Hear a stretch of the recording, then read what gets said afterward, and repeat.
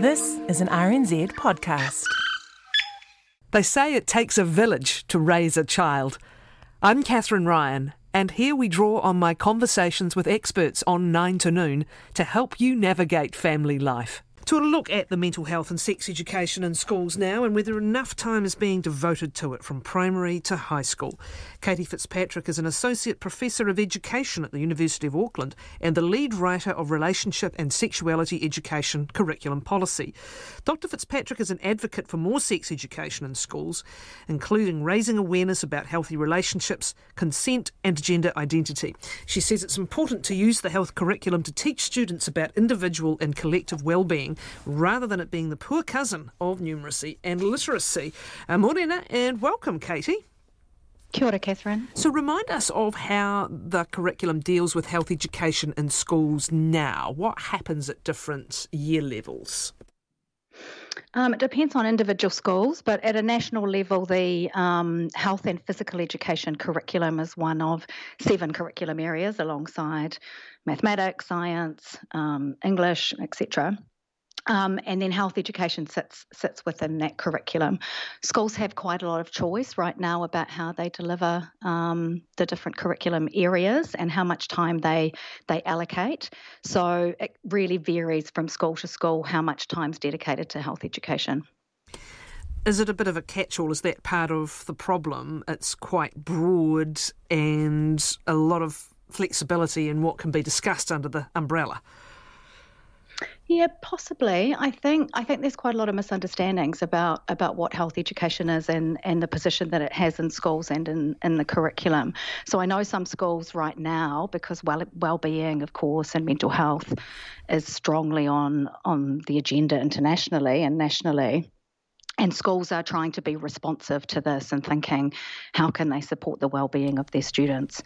And I think some are looking to alternative things and they're looking to interventions and one-off fixes rather than coming back to the curriculum and saying, actually, there is a really strong place for this in the New Zealand curriculum, and it has a teaching and learning place that needs to be timetabled and given space to and resourced. I was talking to a school recently that were deciding to timetable a lesson a week in wellbeing, which sounds great, but I would prefer them to call that health and wellbeing or health education, because it is actually a curriculum area. It's not an add-on. However, as it stands now, if I'm hearing you correctly, it's not scheduled time, it's not in scheduled teaching time necessarily, and is that what you want? You want its status raised? Yeah, it should be, and in some schools it has really strong, a really strong scheduled timetabled place, and in others it gets very little time. So it varies widely between schools. So if we're thinking about relationships and sexuality education, the report that the Education Review Office did in 2018 showed that a large number of schools weren't meeting minimum requirements for the amount of time dedicated to sexuality education, and especially primary schools. I think primary schools tend to go across the curriculum with their learning, so it's not always exactly clear how much time is dedicated because they overlap between curriculum areas and do more holistic learning, which is great. But some schools, Aero were really struggling to find a primary school that was kind of best practice example of relationships and sexuality education. There's a lot of variation. You're alluding some people sort of bring in outside people to do this. How well prepared, we were talking about how well prepared teachers are to teach science just the other morning, and how confidence is a big part of a lot of teachers not teaching science as much as they would, or perhaps the way ideally it might be taught. Is this a similar issue? Do some teachers lack a sense of preparation or skill set for teaching the subject? Yep, absolutely. And I have huge sympathy for those teachers because they have an enormous task to get their head around different curriculum areas. And if we're thinking about primary and intermediate teachers, there hasn't been any dedicated national professional development in mental health education and sexuality education and drug and alcohol education. There are pockets of professional learning opportunities that happen, but it depends whether those schools and teachers and clusters of schools are able to pick those up or whether they've prioritised it. there's been a really strong push in the last 20 years for numeracy and literacy, at the expense of everything else. And I think we need to see a rebalancing of that. So yes, a lot of teachers are lacking confidence and up-to-date knowledge in this stuff, and they just haven't, it's not their fault, they just haven't had the time, the resourcing and the focus on it to be able to access that. The mental health component of this, just how closely aligned are the three things you're talking about here? The sexuality education, drug and alcohol education, and the mental health education. What are the, in your lived experience and in your professional experience, what are the overlaps? Well, I think if we think about the subject of health education and how it's articulated in the curriculum, and this has been there since the 1990s, it has specific learning areas. So it has mental health as a major learning area, and drug and alcohol education fits in there under mental health in the current curriculum.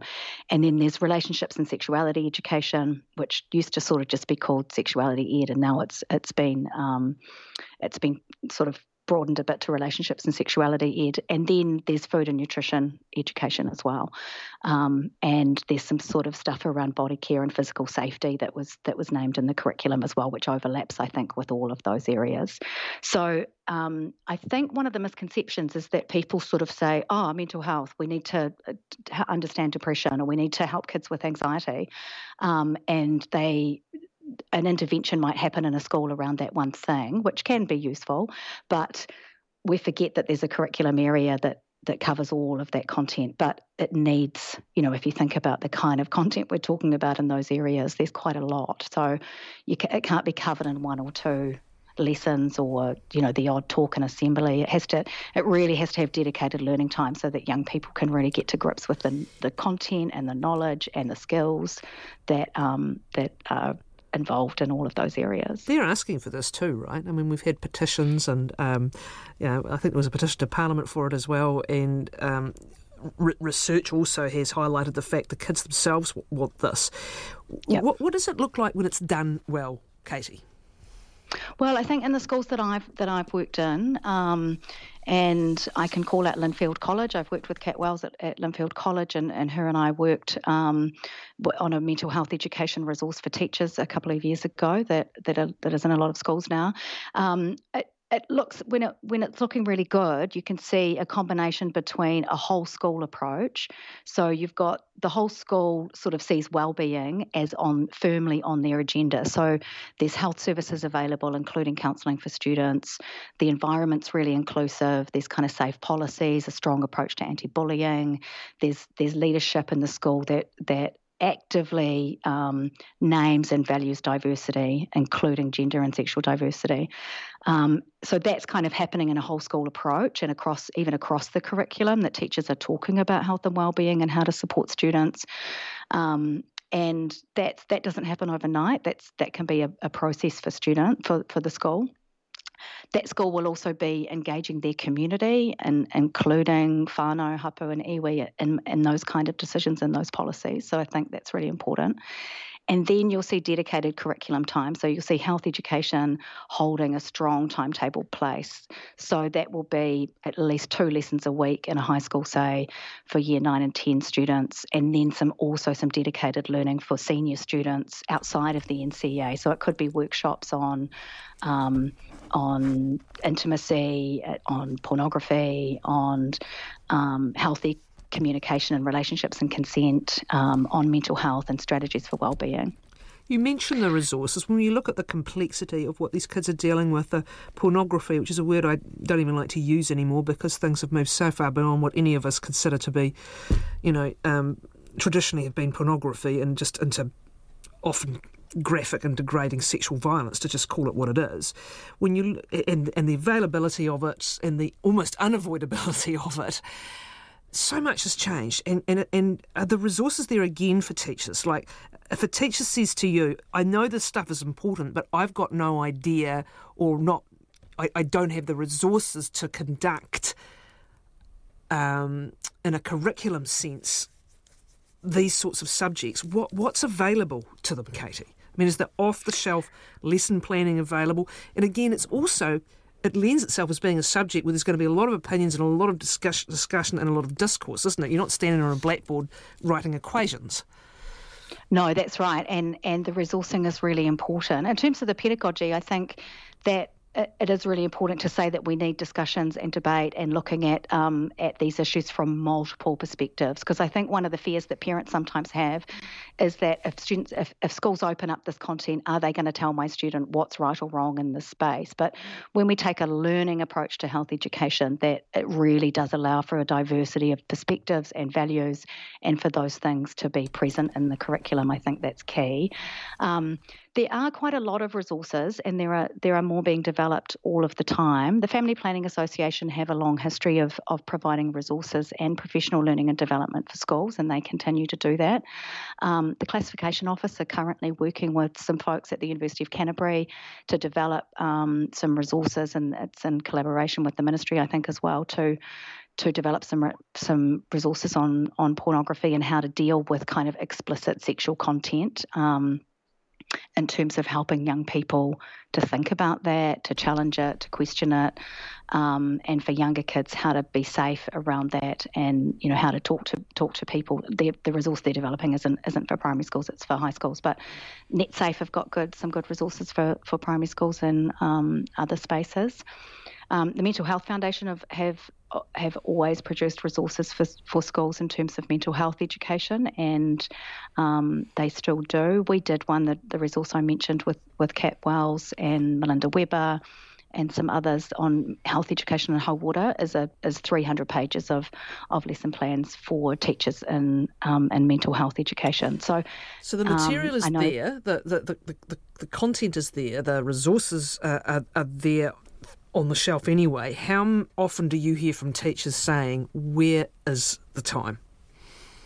Yeah, I think we do need more resources. I don't want to say there are enough resources, but I think there's been a bit more energy in resource development in the last few years. For teachers, it's tricky because it really depends on how much the school values it, and I think that we're in a good place right now where schools are seeing the importance of it for their young people, because there's all kinds of issues that are coming up. But they sort of need to really put their stake in the ground and say, we're going to timetable health education and we're going to have a whole school approach to wellbeing. And that does require some kind of change. But I do think we need teacher professional learning and development as well. I don't think resources are enough, because teachers need support to think about the various scenarios that can come up, what might be triggering for students, how they can support students through that, how they can create safe spaces.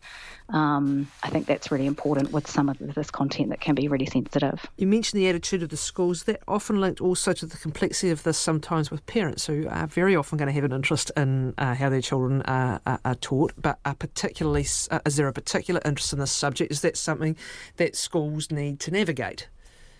Absolutely, and schools have a legal requirement to consult with their communities. It's part of the Education and Training Act that they have to consult on health education every 2 years with their community. So families and communities should actually feel like they have a say and that they can engage. That doesn't mean that the community has the right to say that we don't teach this. It is mandated in the curriculum for state schools, but it should absolutely be a discussion with communities. They should be informed. They should be able to enter conversations about the content. I mean, most of the families that I talk to and that we get feedback from are really keen for this stuff to be taught in schools, and they rightly have an interest in how it's taught and what kind of content is there, so that they can have follow-up conversations with their young people. They can provide support for their young people as well. And sometimes it's easier if something's raised at school. Parents are really short on time. Some of these conversations are difficult. Sometimes we tend to put them aside and think, oh, I'm not in the mood for that right now. So if something does get raised at school and a child or young person comes home, that can be an easy way to start that conversation. What do you hear from the students themselves, either through research or other means, about about what they want and need and the adequacy of what they get in many cases? Yeah, there's quite a lot of good feedback from young people on that. You mentioned the petitions to Parliament; they've been really strong. There's quite a lot of research that shows that young people want stuff that's real. They want stuff that connects with the context that they are engaging with. They want to think about online. There's sort of an assumption that young people can navigate online communication and social media really effectively, and lots of young people can, but some really struggle with it and want to know what the strategies are for when they're dealing with online bullying, when there's sexually explicit content, how, that affects their feelings, their emotions, how they feel about other people, how do they manage that, what support's available. A really strong piece of feedback that we got from young people recently was that they want to be taught strategies to support each other. So we know when young people, and actually most people, have moments of distress and intense mental distress, that often they don't think straight away to go to a counsellor or to go to a medical professional. Often people go to their friends first, and their friends are there. And young people want to know, how can I support my friends at this moment? What can I do? What are the strategies? How can I help them to get help? How do I even know if they need extra help, or whether there's some support strategies that friends can implement for each other? So that was a really important piece of feedback, I think, that we need to learn really important communication, interpersonal skills, help seeking. Are you also setting a hit directly to the ministry, though, to try and ensure there is more consistency and ultimately universality in how this is done? And is there a means by which they can do that? Yeah, and I think we're seeing a move potentially in that direction at a national level. So we're going to have a New Zealand history curriculum that's compulsory. So I think that raises some questions for our country about what else is compulsory or not compulsory in our schools, and what are the issues when things are compulsory? If they're not done well, that's an issue. So we need lots of support. I think we need to have a national discussion about what other curriculum areas are compulsory. Is it okay for schools to just not teach anything about relationships and sexuality? Is it okay for schools to ignore mental health? I don't think it is. And I don't think a lot of schools think it is either. But I think it's time that we definitely had that discussion. I think the ministry have backed off from doing dedicated professional learning and development with teachers. They have produced some good resources, and we have strong policy. So I think it's time to think about what professional learning is available for teachers as well. Katie, thank you. Katie Fitzpatrick.